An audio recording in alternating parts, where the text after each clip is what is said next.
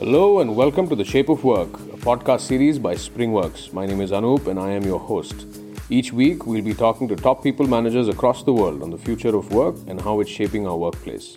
So sit back and get ready to find out more from these movers and shakers as we have a no-holds-barred, anything-goes conversation with them about their journey, their insights, their thoughts, and most importantly, their ideas and vision for the workplace of the future.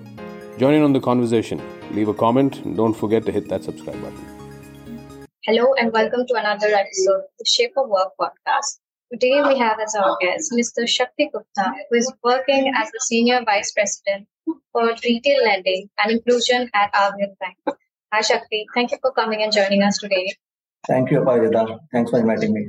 So just to set some context for our lovely listeners, could you please take us through your career journey so far?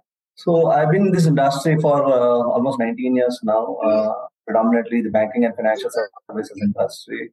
Started with ICICI Bank and then worked with multiple banks, post at HDFC, Centurion, Barclays Finance, and now I'm with RBL for almost 9 years now. I have been on the business side mostly, managing retail asset products, different loan products, mortgages, personal loans, business loans, two-wheeler loans. Been into the financial inclusion side for almost 4.5 years, wherein we actually give the banking services to the unbanked population.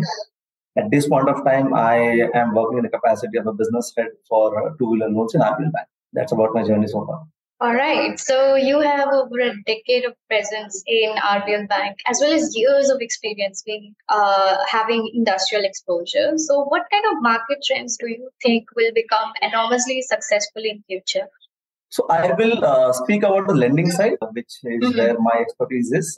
I am managing this particular piece since almost my entire career. What I see going forward is digital lending. I mean, when I say digital, well, digital is a very large macro term, but digital lending is something which is going to be the key going forward. There are so many fintechs coming up with amazing technologies, amazing interfaces, and the integrations have become so seamless that you can actually ride on them and build your own portfolio, be it a bank or an NBFC. So going forward, I see a huge potential for lending on the digital side, acquisition of the customer remotely through digital means, be it a liability or be it an asset product or be it an investment product. So that is going to be key. How you acquire the customers without having a brick and mortar branch present over there is going to be the key and is the key as of now as well.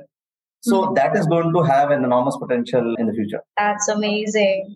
So also coming back to your amazing journey throughout the years, what key learnings did you develop or learn to commit when approaching any challenges in life? So being a sales guy, it becomes, it's very typical for a sales guy to confine himself into numbers and targets and, day in, day out, doing the same thing again and again. However, what I have learned or what I have practiced in my career, and I'm glad that I did that, is I have expanded my horizon. So I have gone beyond my KPIs and KRAs. So it's not just the target anymore. So I have involved myself into other aspects of business like technology, processes, operations, compliance, and most of those things have been done by me voluntarily, for lack of a better word, wherein it was not part of my exact KPI, but then having an understanding of the other processes, how the technology plays a part in your business, how the integrations work, how different APIs work,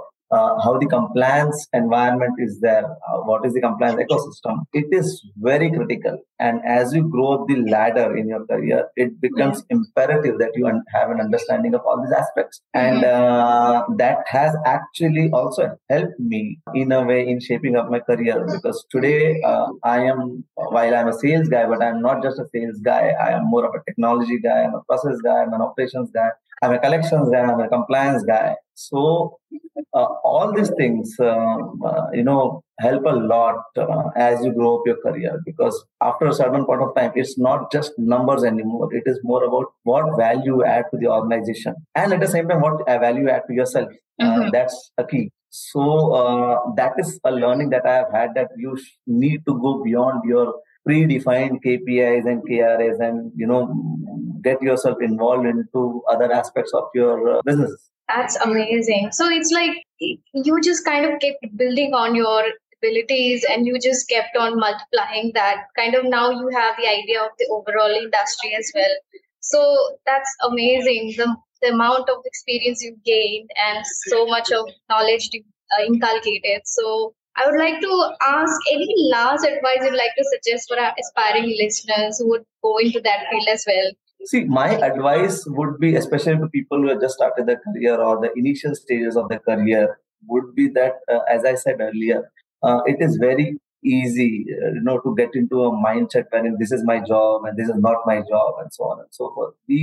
And people at that stage need to do away with that thought, or that mindset rather. You need to get yourself involved into everything that is related to your organization, not just your business or your domain. And you need to learn as you are working, learn other aspects of your of other businesses, because that helps a lot, and that is the only way you're going to grow in your career. If you keep on doing the same thing, which is your core KRA, you are there is a certain limit that you will reach to. But if you want to ensure that you add more value, you bring much more on the table than what is expected out of you, you need to get into other processes, other verticals.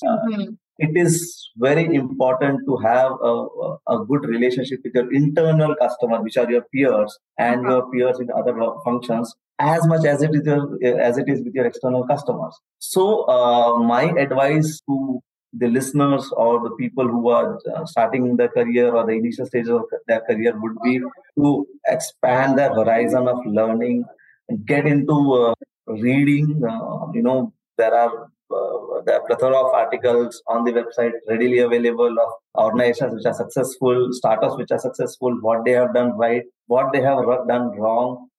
Within the organization also, there are multiple verticals, seniors, leaders.